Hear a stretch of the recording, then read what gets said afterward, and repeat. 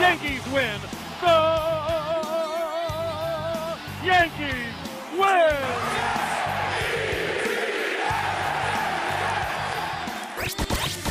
Welcome to NY Fly Zone, a first-class podcast. It is time to feed the fleet. Thank you, Voice of Reason. Welcome to episode 2. I'm Brendan. I'm Jared. And we got a lot of recent sports news to cover and to get into.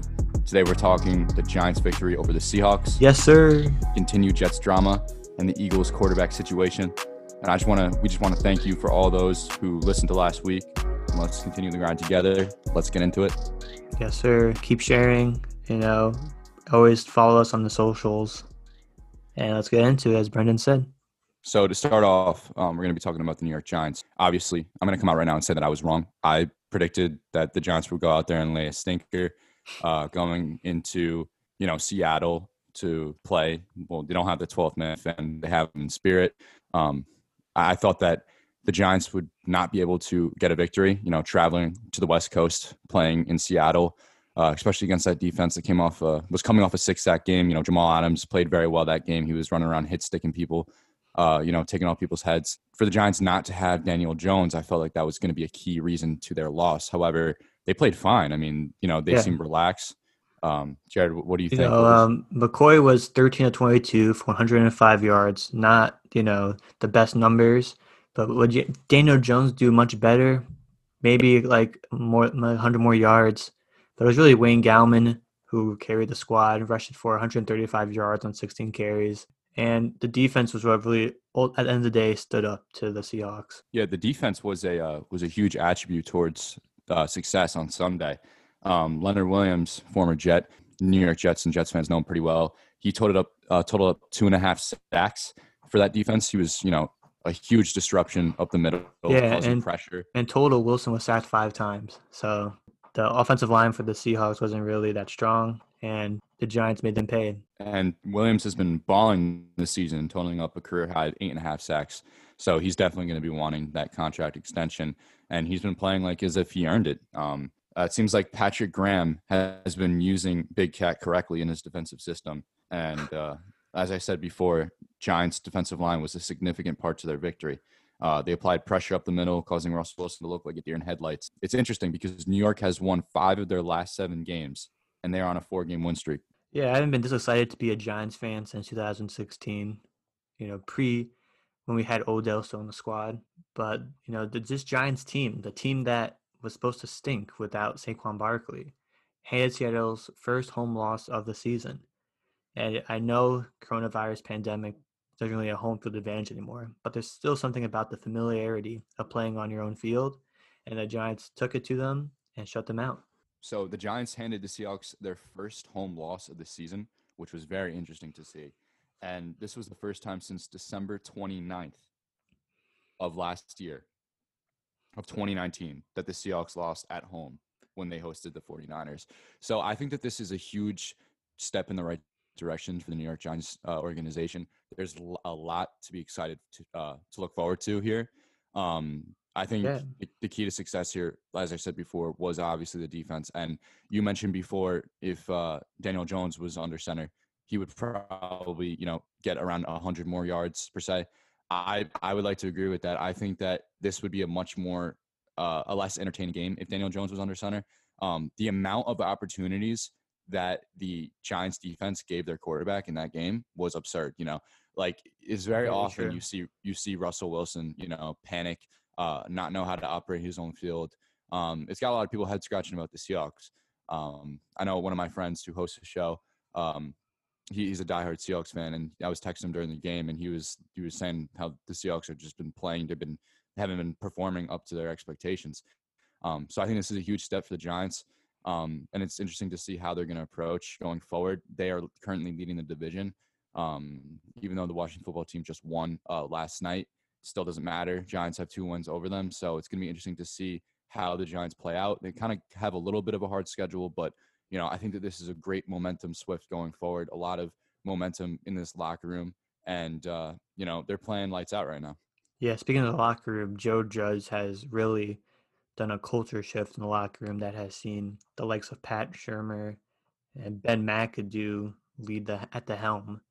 Jabril Peppers told media the team has different swagger about them, different juice, and I've noticed that watching them live on TV.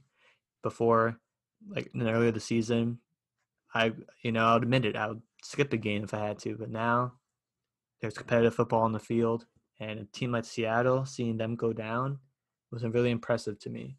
Peppers was doing really good for the Giants this season from the Odell Beckham Jr. trade. He broke up a potential touchdown pass to Jacob Hollister in the first half, and that only let Seattle kick a field goal by Marist alumni Jason Myers, and that's why in the first half it was a 5-0 game because of the Giants' defense. When Russell Wilson scrambles for the football, I usually get scared, but this time I was actually pretty content. Cornerbacks held the Seahawks receivers, and DK Metcalf only had 5 completions with 80 yards. So defense clutched up. Yeah, and Darnay Holmes, he received his first NFL interception. He picked off Russell Wilson from a tip pass in the fourth quarter, and he was a 4th-round draft pick from UCLA. So it's nice to see these young prospects that were drafted by Gettleman. It's nice to see them produce and come together. Very nicely done, very nicely executed. A lot of no name prior to the season's players have been clutch for the Giants. Nico Lallos came big for the defense again. He had the pick against the Bengals the previous week, and then the fumble recovery against the Seahawks. And I want to talk about James Bradberry. Where did this guy come from? He was on the Panthers for the last 4 seasons. He might be known for getting stiff-armed by DK Metcalf. We saw that video put up on our Instagram story. But other than that, he's been playing pretty well this season, I must say. And I got some breaking news right now. Seems like it's not necessarily breaking news, but this is just kind of what's going on in the New York area within the past 24 hours. It looks like the Giants are optimistic about Daniel Jones potentially starting against the Cardinals this week. So it seems as if they're trying to give him, quote unquote, every opportunity to allow him to do so. So I think that would be very good for the Giants going forward. Colt McCoy, hats off to you. You went out and got a really tough victory. He seemed like he was very familiar with the offense. He made a lot of nice passes. It didn't really seem like Jones was absent. I mean, obviously the Giants missed Daniel Jones's mobility in the pocket. That could have helped the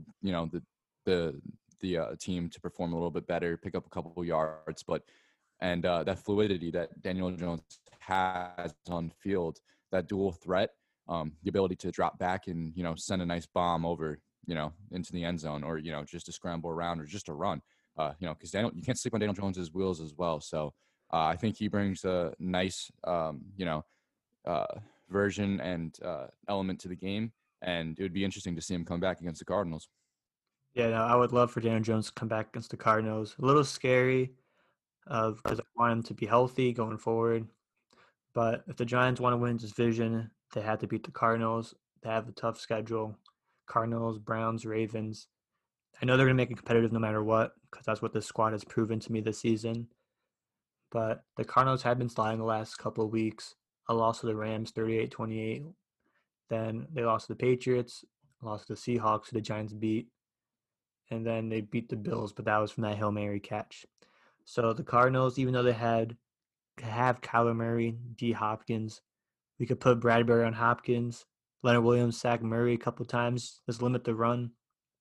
And I think it's pretty good that the Giants have to play the Cardinals and the Ravens within the same couple of weeks. Very similar run style and deep passing games they're going to have to play against.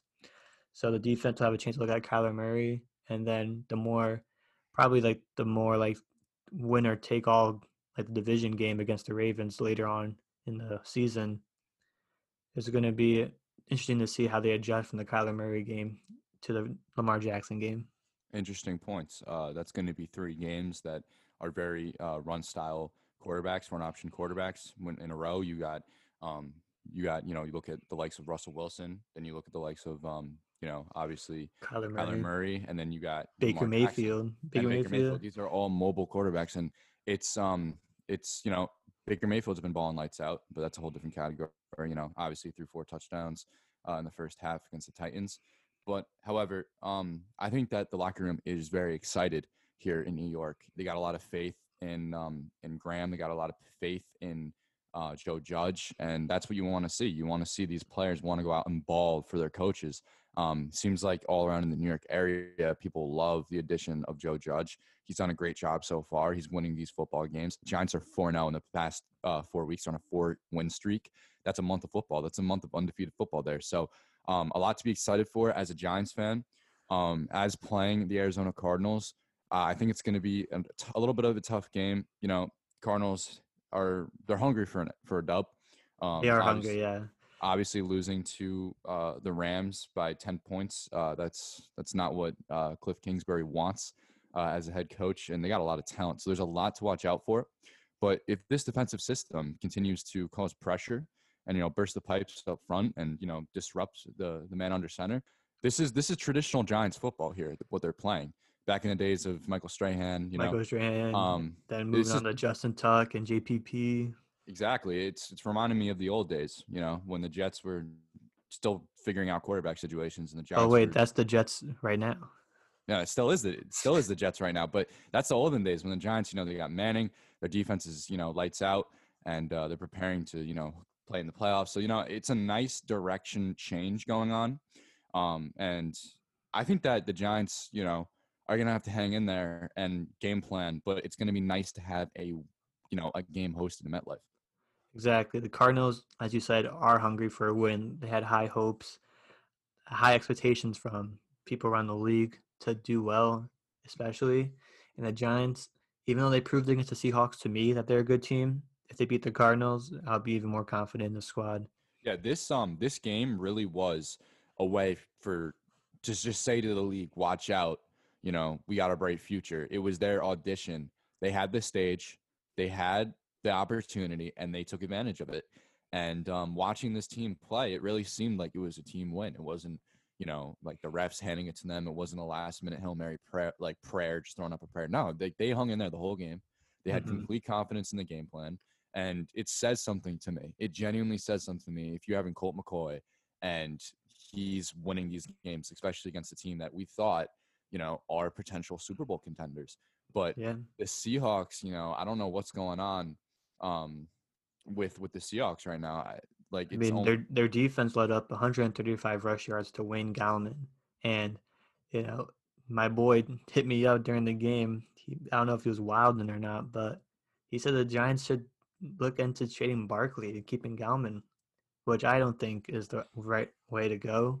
But Gallman is proven to be a fine running back in the National Football League.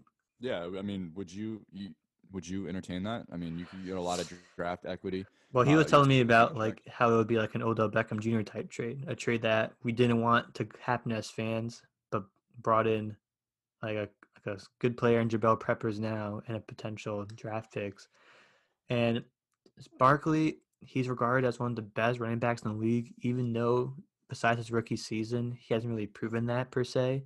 He could be a little overrated, but I feel like we still need to see him under Joe Judge. He hasn't really had enough time to go into the system. And the RPO offense that Jones has been running will be dangerous with Saquon Barkley. They could both run. They don't know which one to cover. They don't know should they cover Evan Ingram, who could run a slant, take it to a touchdown, or Sterling Shepard, who could take a slant, go for a touchdown. And I must say, Golden Tate is an excellent.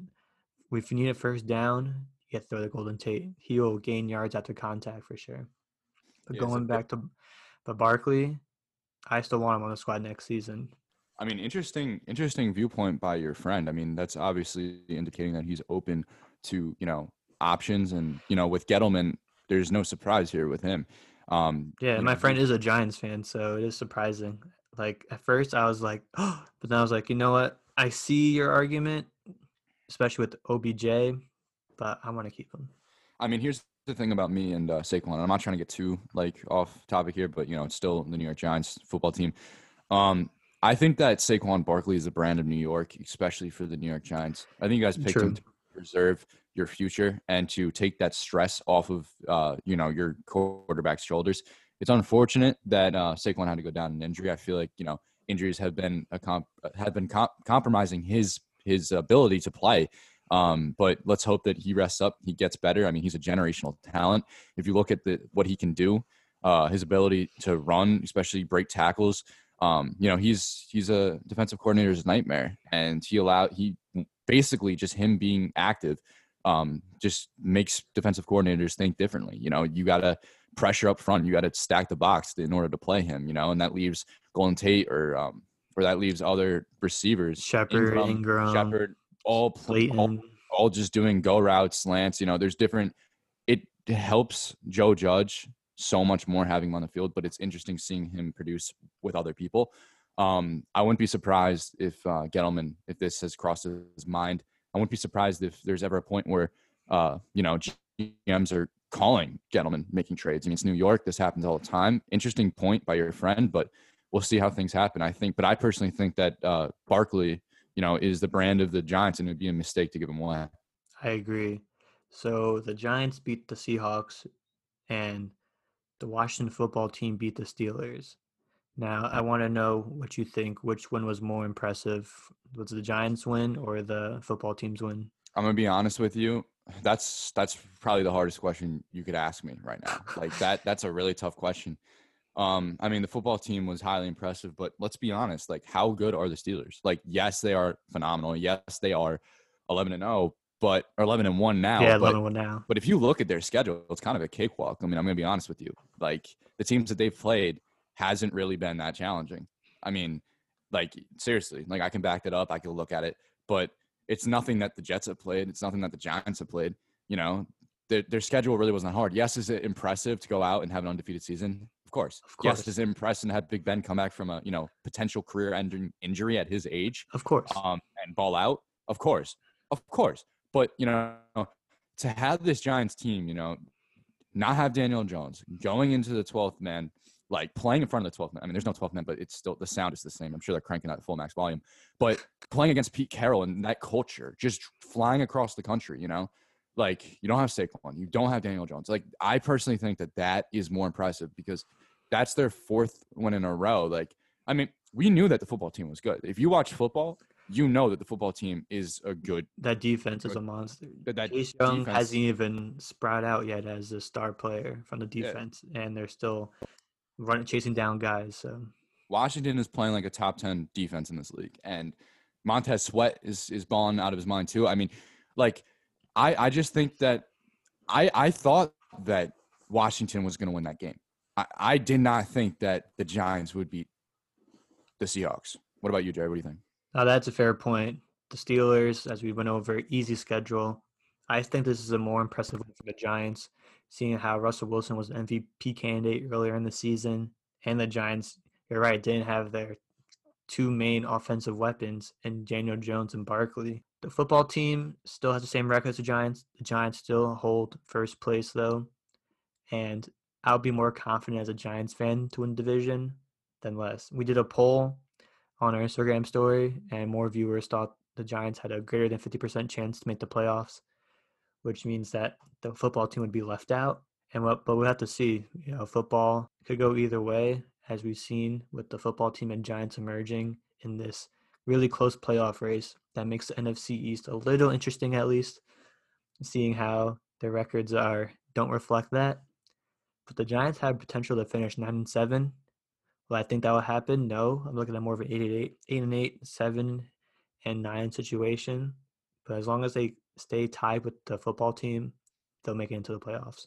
And really quickly, just to conclude this section, I just want to say a couple of things, and that was very nicely said, Jared. I predicted before on the previous show that a 7-9 team is going to win this division. I don't necessarily see the Giants winning out. I definitely do see a lot of momentum going forward with that franchise. But like I said, couple really hard games. They're always in this, they're fighting. They're always in every game, but they're probably going to lose one or two, and then, they're probably going to split the season, with the remaining games, in my opinion, win 2, lose 2. That would put them at 7-9, which I think will win this division. Also, the leeway on the Washington football team of the 2 victories against them is going to be a huge boost in helping them get into the postseason. That's why I believe that the Giants are going to be divisional favorites for the NFC East. However, I just want to back up my statement, talking for all you Steelers fans listening, thinking that, I'm some Steeler hater. I mean, I'm not. You guys are a great team. I just think that your schedule is easy. And let's take a look at it really quick. You put the Giants, beat them by 10 points. Very well done by them. Then you play the Broncos, the Texans, which, Bill O'Brien obviously got fired for a reason. He doesn't know exactly what he's doing. These trades have been abysmal. He basically just said, okay, Deshaun Watson, you just be you, and I'm going to trade away all your best players. And then, you got the Eagles that are crumbling, obviously. And then you got the Browns. You guys smoked them. Titans that haven't been the same since last year.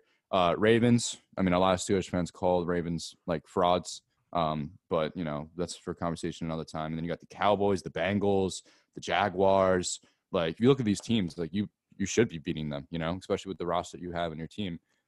So yeah, the most impressive wins by the Steelers are probably the Browns, but they didn't have Nick Chubb with them that game, and the Ravens, and that was because of the refs.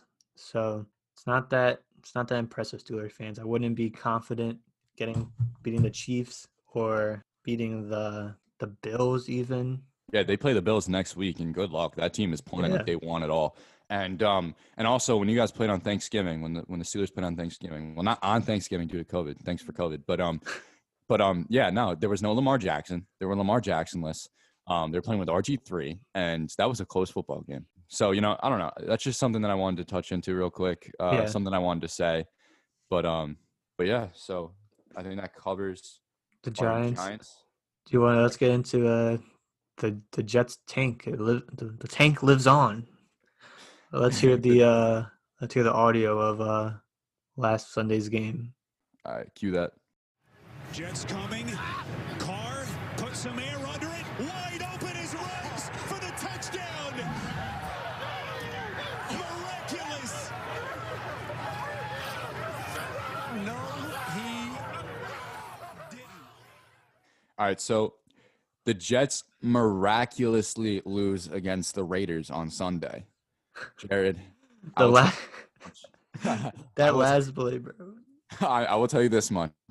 I was saying my prayers to the gods, the tank gods above, for us to lose this game because a win is meaningless. Why should we win?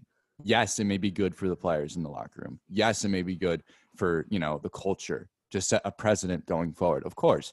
But you're telling me, Adam Gase, that you want to, lose 11 games, some in which you could have won if you just learned how to play offense, that you didn't, if you just weren't incapable of making plays, and if you didn't have to hand it over to Dow Loggins to, do plays aside from third downs. And now you want to win a game 12 games into the season because now is the time. What about on Monday Night Football? What about all those other times? It makes me want to scratch my head. At this point, you could just crumple up the Jets season and just throw it into the garbage can because there's no point in winning. I mean, you got a player in Trevor Lawrence that, we talked about in the past show. And if you want to hear me get more in depth on it, tune into that show. But as I said, he is the best prospect coming out of college since John Elway. And you're going to try to win this game because why? A win for Adam Gase, a win for Sam Darnold, someone who's not going to be on our team, a player who, I love Sam Darnold, but we just need to look at the stats and the facts here. And he just threw his first touchdown since week 3. And Joe Flacco has better stats in the season than Sam Darnold. And I do love Sam Darnold, and I wish him the best. And I think that he's a trooper. And I'm not saying that his career here in the National Football League is over. It's not. It's far from it. But it's just over here in New York. And I was jumping for joy after that, play call by Greg Williams. Jared? During that last couple plays, Brennan was texting me some expletives that cannot say on the podcast. But, it is a very, soul controversial, feeling if you want your team to win or to lose in the situation. Now, obviously, Brennan has made it clear that he wants the Jets to lose out. The Jaguars have only won one game, so that would be really close to get the first pick. And honestly, from that last play, so let me tell you what happened in the last play. What do you want to tell them? I'll do it if that's cool. Yeah. So, all right. So it was a cover 0 play call by Williams. All right. So obviously there's 5 seconds left on the clock. All the Jets have to do is play prevent defense and then win the game. And Greg Williams decides to send 7 up the middle, causing Derek Carr to step up.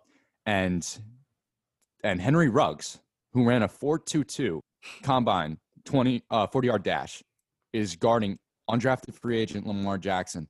And Henry Ruggs Man-to-man. leaves him man-to-man coverage. Henry Ruggs leaves him burnt and gets the game-winning touchdown as the clock expires. I personally was tipping my glass to Greg Williams. I think he's a legend for life in New York. There is no if you're gonna go out, you got to go on in a bang. And obviously, he did his part. Obviously, salute to your service, Greg Williams. You'll never have to pay for a drink in New York again. If he's gonna be fired, like he would have been fired, Gase would have been fired at the end of the season. He went out in a bang. And Jared, your thoughts?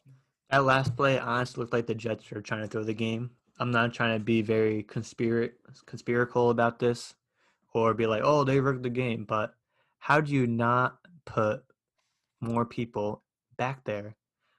Like ESPN Stats and Information Data says that from 2006, it was the first time a team sent 6 or more rushers in the final 15 seconds of regulation when leading by 4 to 8 points and being more than 40 yards from the end zone.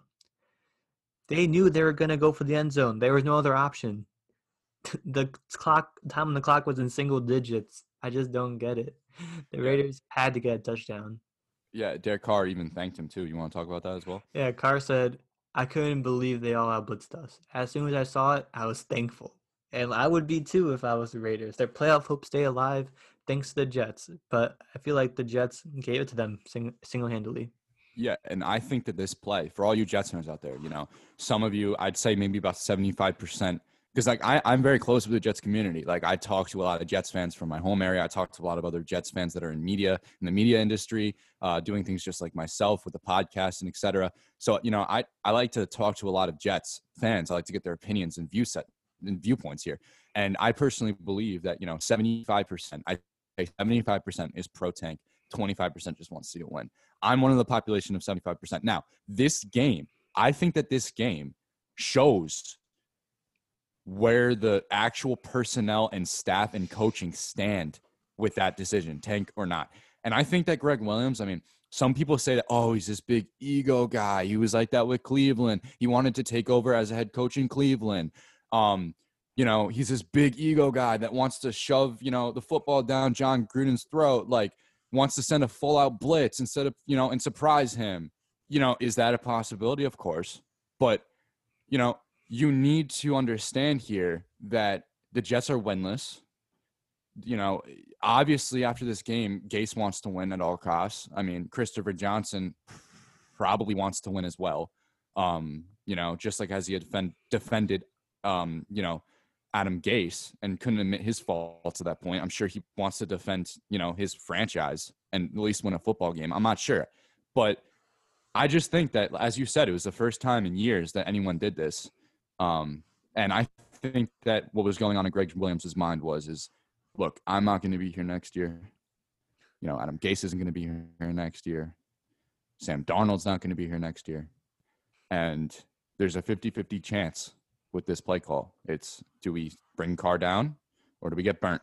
Obviously, it ended up in a Jets loss, and I think he knew how that would satisfy a majority of Jets fans, and he was willing to take that risk because there's always that, happiness that result in that ending. Now, if I'm the Jets, why even fire Greg Williams at this point? If you're the New York Jets, all right, wonderful question, Jared, and this actually brings up my next point that I wanted to talk about. So, yes, I was ecstatic that the Jets threw that game away. I was about to go cry in the shower and put on Justin Field highlights. That's what I was about to go do. You can't, like, I had people chirping me. I had people hitting me up and they were like, oh, the Jets are so bad. They can't even lose. They can't even lose all 16 games. That's how bad they are. And, before you know it, like, Greg Williams just does his magic, but why fire Greg Williams? Now, the problem that I had with that play call, there's only one problem that I had with that play call. The rest is just legendary. The problem that I have with that play call is the effect that it has on our youth, on the trust within, the young not the players. Kids, not the children. No, the young players that have a relationship with this Jets franchise, this organization. Yeah. That's what I worried for. I sympathize with them because you saw the excitement that these players had. If you watch the game, they were all celebrating on the end zone. They were hyped. They were hyped, going to get their first win. I had several people hitting me up, we're going to get their first win. And then to do that, I think that, them firing Greg Williams is what clears the it clears the controversy in New York, and it allows the players to move on. If he was going to be fired at the end of the season, might as well do it now. Also, without Greg Williams calling the plays on defense, how do you think we're going to perform in the next 4 games? I mean, even worse. Exactly. He was the best coach. He had the most respect in the Jets locker room. I mean, Greg Williams is an accomplished coach in this position. He at his position, he has a Super Bowl ring with the Saints when they came victorious against the Indianapolis Colts. He's a great defensive coordinator, and I know Quinnen Williams came out and tweeted on Monday, when the Jets fired and then when they fired Greg Williams, and Quinnen Williams he tweeted "shake my head" to the news, and he instantly took it down. So I think that this defensive line, that obviously was in the trenches, like working for this, defensive coach, felt like they missed him, and then maybe the secondary was a little questionable. And Marcus May actually had some words to say. He was a cornerback, right? No, he's a safety. Safety. He's the free safety from the New York Jets. He said that. So they asked him, and he called out Greg Williams. He said there has to be a better play call, and Williams said that. May said that Greg Williams has to help him out. Now, it was honestly insane to watch a player call out your coach like that, but it was understanding. And Jared, what's your thoughts about that? I think they had to do it. Like, if I'm a fan and I'm the portion of fans that wanted the Jets to win, there's no excuse for that play call. And even if I'm a fan of the Jets for tanking, you have to realize there's no excuse for that play call. Now, I don't think Greg Williams is a bad coach per se, but this was the defining moment for this Jets team. It was Mark Sanchez's butt fumble, and now this will be the play that we'll remember for this hopefully 0-16 Jets squad. Rex Ryan on ESPN called it the dumbest call ever, and he knows the Jets very well. And the only positive thing from this game was Sam Darnold's stock going up a little bit, I must say. He put them in a position to win the game, in a game they should have won. But overall, from your rant, from the media, everyone can agree that the Jets messed up badly on this one. I mean, I'm gonna argue that, to be honest. I mean, I personally think that was the right thing to do. I genuinely believe that, and I think a lot of Jets fans think that as well. Like I said, there's absolutely no reason to win a football game. When you have the most generational quarterback to come out and to play, that can virtually change your whole culture, can be the deciding factor of your head coach candidates, can decide your free agents that may want to come. I mean, look at what happened to Kyler Murray. He gets drafted. Cliff Kingsbury comes. They scrap Josh Rosen, get a second-round pick. Then all of a sudden, Nuke DeAndre Hopkins wants to come out and ball from them. There's no purpose to win this game. I mean, and yes, I sympathize for the young players, like I said, but they got what they got. They got their answer. They got what they deserved. This was a player's decision by the New York Jets. But I do want to say that Adam Gase came out and said that he was the reason behind the firing. He was the one that pulled the trigger, and that scares the shit out of me. Of course Gase said that. That scared. He wants to take credit because it looks good to the media. That just scares the hell out of me. I mean, like, just the idea that this man still has power. I believe that Greg Williams was the scapegoat. Therefore, meaning that he wasn't the reason to any of these problems at all. Our defense hung in there. Our defense, obviously we weren't producing as much sacks, but, in the secondary, we were playing well. We lose Jamal Adams. All right, let's take Ashton Davis and let's plug him in. Let's plug him place. He will take what he can have and perform exceptionally. And I'm gonna miss Greg Williams. I'm gonna miss his energy. Like I said, he was the Jets lost their most respected coach. But it was the right move after that play call. But I think that might have been the right play call at the time, as crazy as it may sound. And my response to Rex Ryan, I mean, you're trying to bash the New York Jets. That's because you're trying to get the dirt off your name from, the butt fumble. You're trying to just stop. He wants to. No, the butt fumble will forever be more impactful, I believe. That's what I think. Yeah, I had one of my friends hit me up, and she was confused on why the Jets would fire him at this point.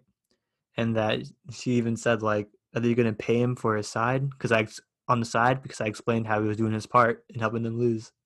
And, Greg Williams did do them a favor. I agree. But it's unfortunate that he had to be fired for it. But here we are now. Greg Williams, you're a legend in New York. You went out with a bang. That was a player's win, but a Greg Williams loss. But Adam Gase is still the head coach. That just makes my head shake. But you know what? I'm sure that my belief behind that, Jets fans, don't worry, he will be fired. My belief behind that is you can't admit to tanking, especially as being a head coach, or not even a head coach. The head coach never wants to tank. Coaches or GMs or not, owners, you can't admit to tank. But the best way to do it is just hire Adam Gase and just put him as your head coach. Allow him to speak, and then allow him to just fail to be a leader, and then he'll go out there and he'll lose football games for you. So Gase said to the result of his firing, he goes, and I quote, "I just felt like that was the best move for our team going forward." Can you just imagine being fired by Adam Gase? I feel like I hope it doesn't tarnish his Greg Williams' respect around the league. But I don't think Williams could look Gase in the eye seriously after being fired. I could barely look at Gase in those googly eyes. Those googly eyes, as we like to call them. Just a mess.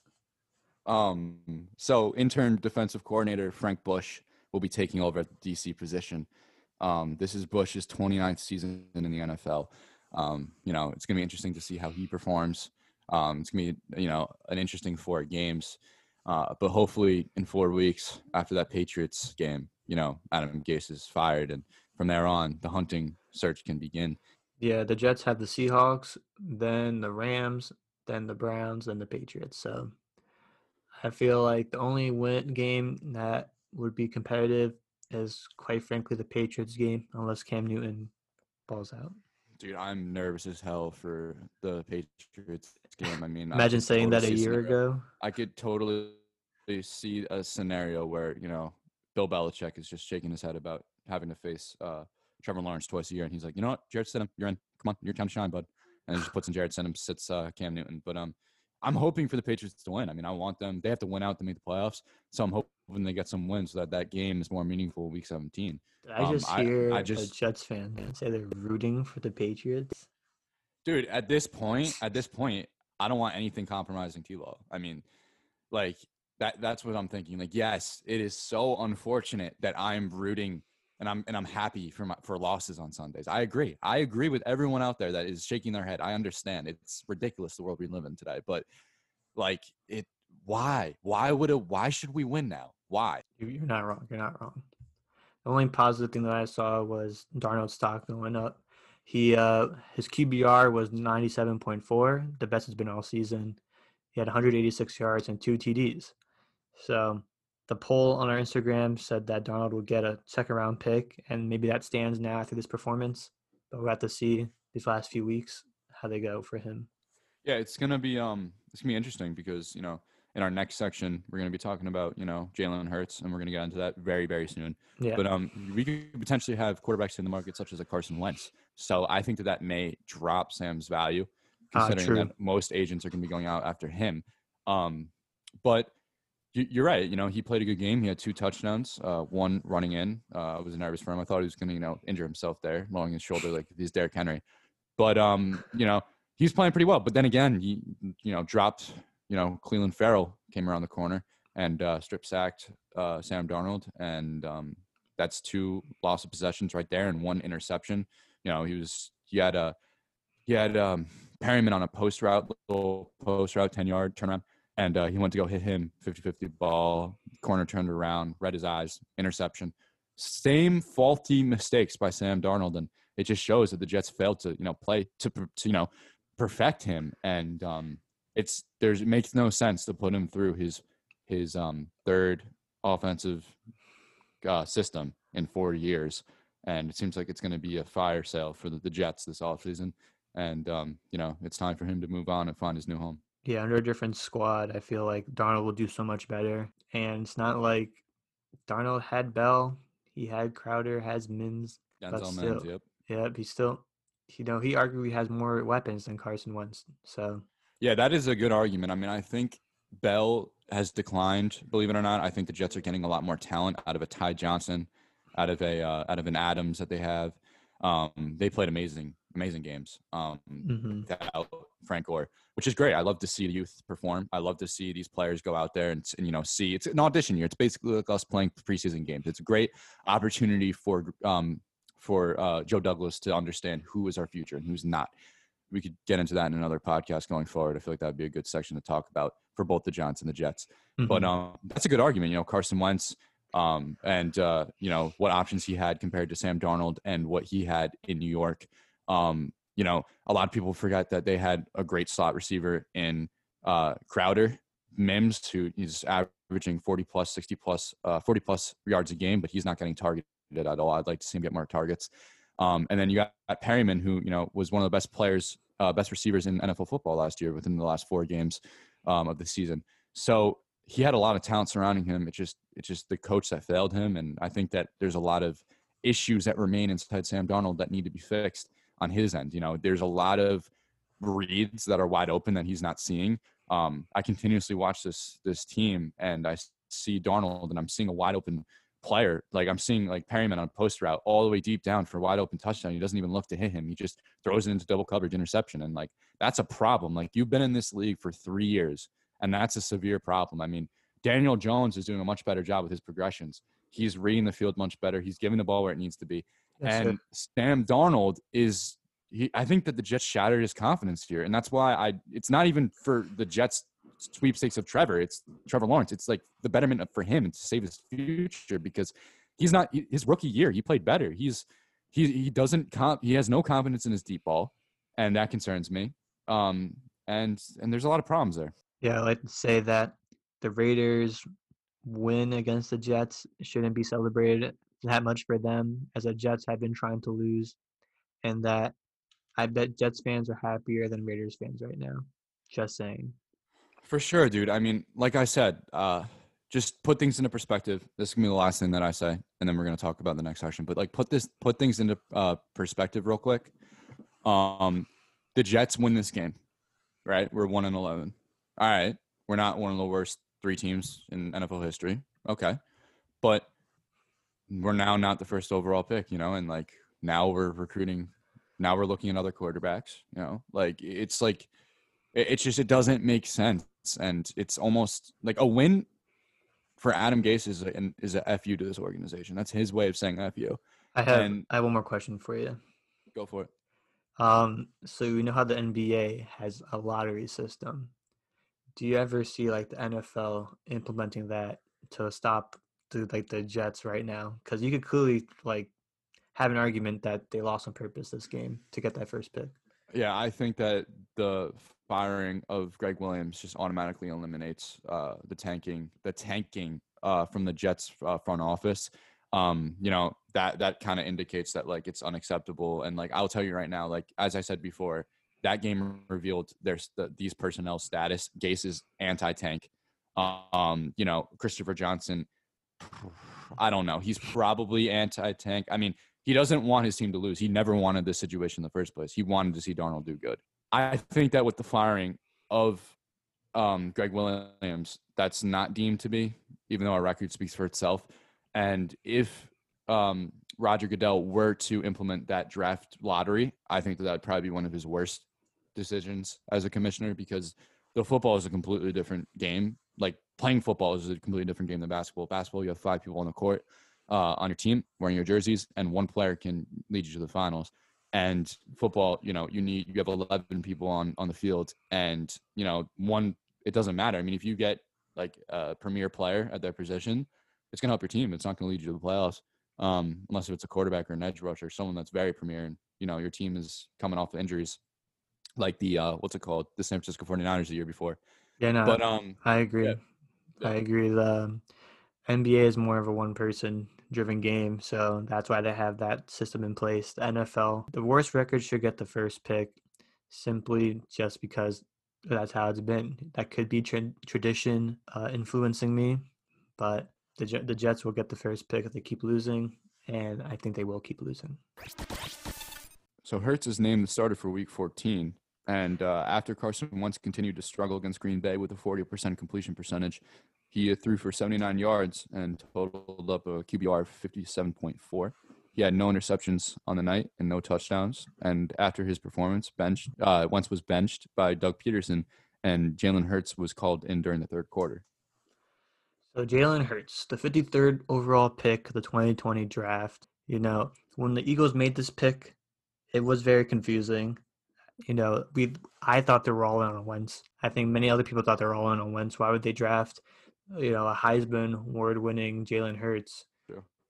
I think people questioned if he was a quarterback or not, and that's why he went so late, even though he put up the big numbers in Oklahoma. I think it was his injury. I think that was earlier on in his tenure with the Sooners, but I think that like his injury that he suffered was something that they were concerned about because obviously he's a Heisman winning, quarterback, and he kind of showed that he can play at the quarterback position. Yeah, Hurts wasn't the game saver of the game against the Packers, but he did score a touchdown. Was 4 for 12, 109 yards. And ran 29 yards on 5 carries. Wentz only threw for 79 yards in the first half. So it's interesting to see Hurts, being named the starter for next week. So the Eagles are 3-8, third in the NFC East. So it looks like this is just an evaluation season, especially at the QB position. Jared, do you want to go into the receiving core and their options on offense? Yeah, as I mentioned before, I felt like the Jets had better options than the Eagles. This is what the Eagles have to work with right now. They have Dallas Goedert, Greg Ward, Jalen Reagor, an injury-plagued Zach Ertz, and Alshon Jeffrey, who's aging and who only got 1 target Sunday. I don't know if I should say this is Wentz's fault or the Eagles' fault, even though Wentz has definitely regressed over the year. He doesn't really have much help. The Eagles had an opportunity to draft DK Metcalf, who many say, according to our Instagram poll, is overrated, and I might agree with that. Other than that, they haven't supplied Wentz with what he needs. Miles Sanders, supposed to be his really good running back, didn't really have an impact on the last night's game. So, yeah, I think that the Wentz era has probably come to an end. I mean, it depends how Hurts continues his last month of football here. And Hurts played pretty good. He threw 1 interception, but he seemed like he was commanding his offense pretty well. He made a couple nice plays. Packers are just a great team. So there's no surprise that he wasn't able to win there. But I don't know. All signs are indicating that Philly is kind of moving away from this Wentz era, and it's sad. I mean, you see what the league, like injuries have done to quarterbacks such as Andrew Luck. And it might be the same conversation here with Carson Wentz. And I personally believed, I know this might be something crazy, but I didn't know. I kind of felt like Nick Foles was more of a more better option for the Eagles moving forward than a Carson Wentz after that Super Bowl. I mean, yes, Carson Wentz did, secure home playoff advantage, winning the division that year, and put eventually Nick Foles up for success. But what you have a player that comes out and wins a Super Bowl for your team and capitalizes in a moment, it makes me question, would Carson Wentz be able to do that? Yeah, and that season, Carson Wentz, I thought for sure was going to be the MVP until he got hurt. And then Nick Foles stepped in. And since then, Wentz has been a shell of that season, I believe. The Eagles have gone to the playoffs the last 2 seasons since that Super Bowl win. The year after that, the Super Bowl, Nick Foles was their starter again in the playoffs, and he almost worked some magic. So is this Carson Wentz's fault, or is this the Eagles' fault? Wentz, I believe, has all the tools of a great quarterback. He showed that in that season that I said he got hurt. But overall, it's him. He's not making the right throws. I think that Jalen Hurts will step in. He will do better than Wentz this year based on, his college alone. Wentz can bounce back. I think he just needs to change the scenery. It might be the Philadelphia media, even though I believe Wentz is a tough athlete. And Wentz, I feel like, probably doesn't just lead well. That's what happened with Foles. Foles galvanized the troops. I think he was obviously a better leader than Wentz. And Wentz hasn't held on to what Foles left behind. Yeah, and I don't know if you guys saw, but it was kind of going everywhere viral on Instagram. It was in Philadelphia. It was like that. It's got to be in some Modell's or Dick's store. it was like Carson Wentz jerseys being sold for 50% off. I don't know. I mean, it's funny. It's not funny for Carson Wentz and his family, but it was a funny thing going around on the internet. But I don't know. I mean, obviously, I think that it's kind of similar to a Sam Darnold situation. It might be better for him to go elsewhere. Say goodbye, leave. I think that, all signs are pointing that Doug Peterson and, the Eagles are trying to start fresh. This was kind of, Carson Wentz's prove-it deal. He's been struggling to really solidify his name consistently and reserve his quarterback position since that MVP caliber season. And unfortunately, I think injuries got the best of him. But to answer the question that you just answered and that I asked, I think that, this probably is Carson Wentz's fault. I mean, at the end of the day, he's the one that's making decisions with the football. Obviously, the talent may not be surrounding him, but he's thrown 15 interceptions so far this season, and only 16 touchdowns. Last week on the podcast, I know I mentioned how Peterson on the Jets with Trevor Lawrence would be a match made in heaven. But I think personally now the Eagles are going to look to hang on to Peterson. He's a Super Bowl winning coach. He was the one who had the guts to call the Philly special. And we could see what he does with Hurts. It's a whole new different quarterback, one who's more mobile than Wentz, even though Wentz is mobile himself. But you saw Jalen Hurts had 5 carries and 29 yards. Wentz had no rushes. So it's a whole new system. The Eagles aren't going to make the playoffs this season. But as you said, this is an evaluation time for Jalen Hurts. And then at the end of the season, they have a decision to make. It's one of those things you see on Instagram, start, bench, cut. Who are you going to cut? Who are you going to start? Are you looking to trade someone, looking to draft another person, maybe late in the round? So the Eagles are going to have a top 8 pick, top 5 pick maybe. We'll see. Personally, Wentz could have been the face of the Eagles. He just didn't put in the work. Maybe it was injuries, but he looks like a different quarterback now. I'm not scared to face a Carson Wentz Eagles now, and I think I was last year. Yeah, I think a lot has changed with the energy inside that locker room. Especially making a transition from what Eagles fans were 100% sure on with him being in the future, and we're okay with letting Nick Foles leave. I think that they've been scratching their heads and thinking otherwise. That's an interesting statement with what you said about facing Carson Wentz. I know I was very excited to have entertaining the idea of Doug Peterson join the Jets, but I would like to say that I don't know if that's necessarily the best decision going forward. I mean, I think that the college route for the New York Jets might be the best idea. I mean, recently there's some breaking news saying that Bill Cowher potentially might want to come out of retirement and coach for the New York Jets. And if I were to settle with any, experienced head coach in this league, it would probably be Bill Cowher, due to his, historic coaching abilities for the Steelers, winning 2 Super Bowls, last in 2005 against the Seattle Seahawks. So, I mean, Doug Peterson, it's questionable. It's a 50-50 ball whether or not if he's going to be back with Philadelphia. And, Philadelphia may want to just clear the house, kind of do what the Jets are doing, evaluate Hurts, see if he's the answer. And if they aren't, maybe trade up, secure, a Justin Fields or, anyone else in the draft that might seem attractive to them.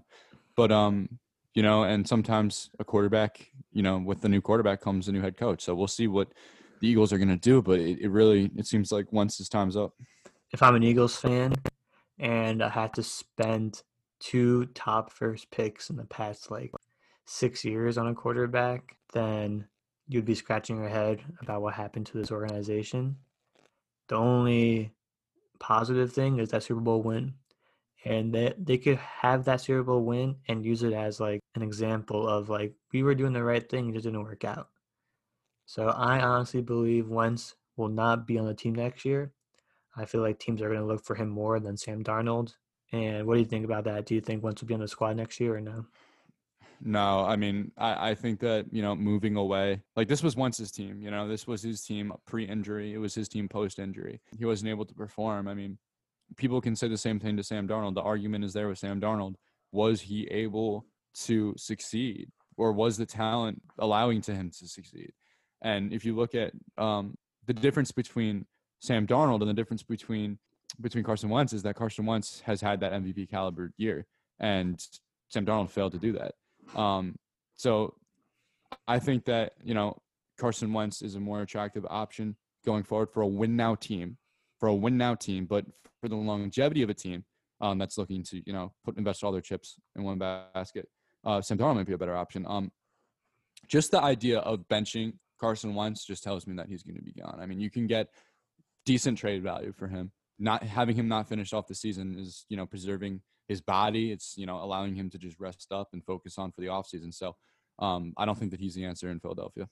It'll be up to talent evaluators to see if it's Carson Wentz's fault or the system that he's in, to see if they want to bring him in on the squad. I see a good spot for Wentz to be the 49ers. He'll do great there, I believe. Or even the Jags. They can get. I know the Jags have tried constantly to get their quarterback. They tried Nick Foles, didn't work out. But the Jags are going to Jags. And if they're not going to get Trevor Lawrence, maybe they do something to try to get Carson Wentz.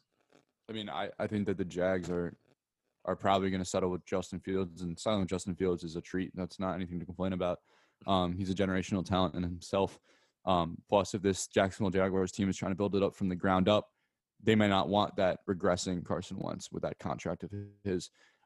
So I don't know. A team for Carson Wentz, it depends. It all depends on the attitude of the coaching staff. How about the want. Saints? Yeah, I was just thinking the Saints. I mean, obviously Carson Wentz might be better than a Sam Darnold at that position, especially if they're trying to do a win now because their defense is nice. They got options on offense. Alvin Kamara. They got Michael Thomas. But Jared Cook. I mean, dude, Taysom Hill is lighting it up. I mean, I don't know. I feel like they're not even discussing I wouldn't it. say he's lighting it up. He's able to make touchdown passes now. That's all I have to say about that. One last thing, I wanted to give credit to the Bills for putting on a show. Josh Allen looks like the real deal, totaling up 4 touchdowns last night against the San Francisco 49ers. Yeah, Stephon Diggs is really what this Bills offense needed. They are a scary team in the AFC and are arguably better than the Steelers. Bills Mafia, keep smashing them tables and just be you, baby. Yeah, we'll have to see if that's true this Sunday when the Pittsburgh Steelers play the Buffalo Bills. But with that being said, thank you all for listening. Follow on our socials at NYFlyZone on Instagram and Twitter. Yes, and please subscribe to us on Spotify and Apple Podcasts, and also leave a review and rating. And yeah, so we'll see you next time. Peace. Peace. Thank you. This has been the NY Fly Zone podcast. We drop every Wednesday on Spotify and Apple Music. Follow us on Instagram at NY Fly Zone. What's poppin'? Brand new whip, just hopped in. I got options. I can pass that bitch like Stockton. Just joshing. I'm spending this holiday locked in. My body got rid of them toxins. Sports in the top 10.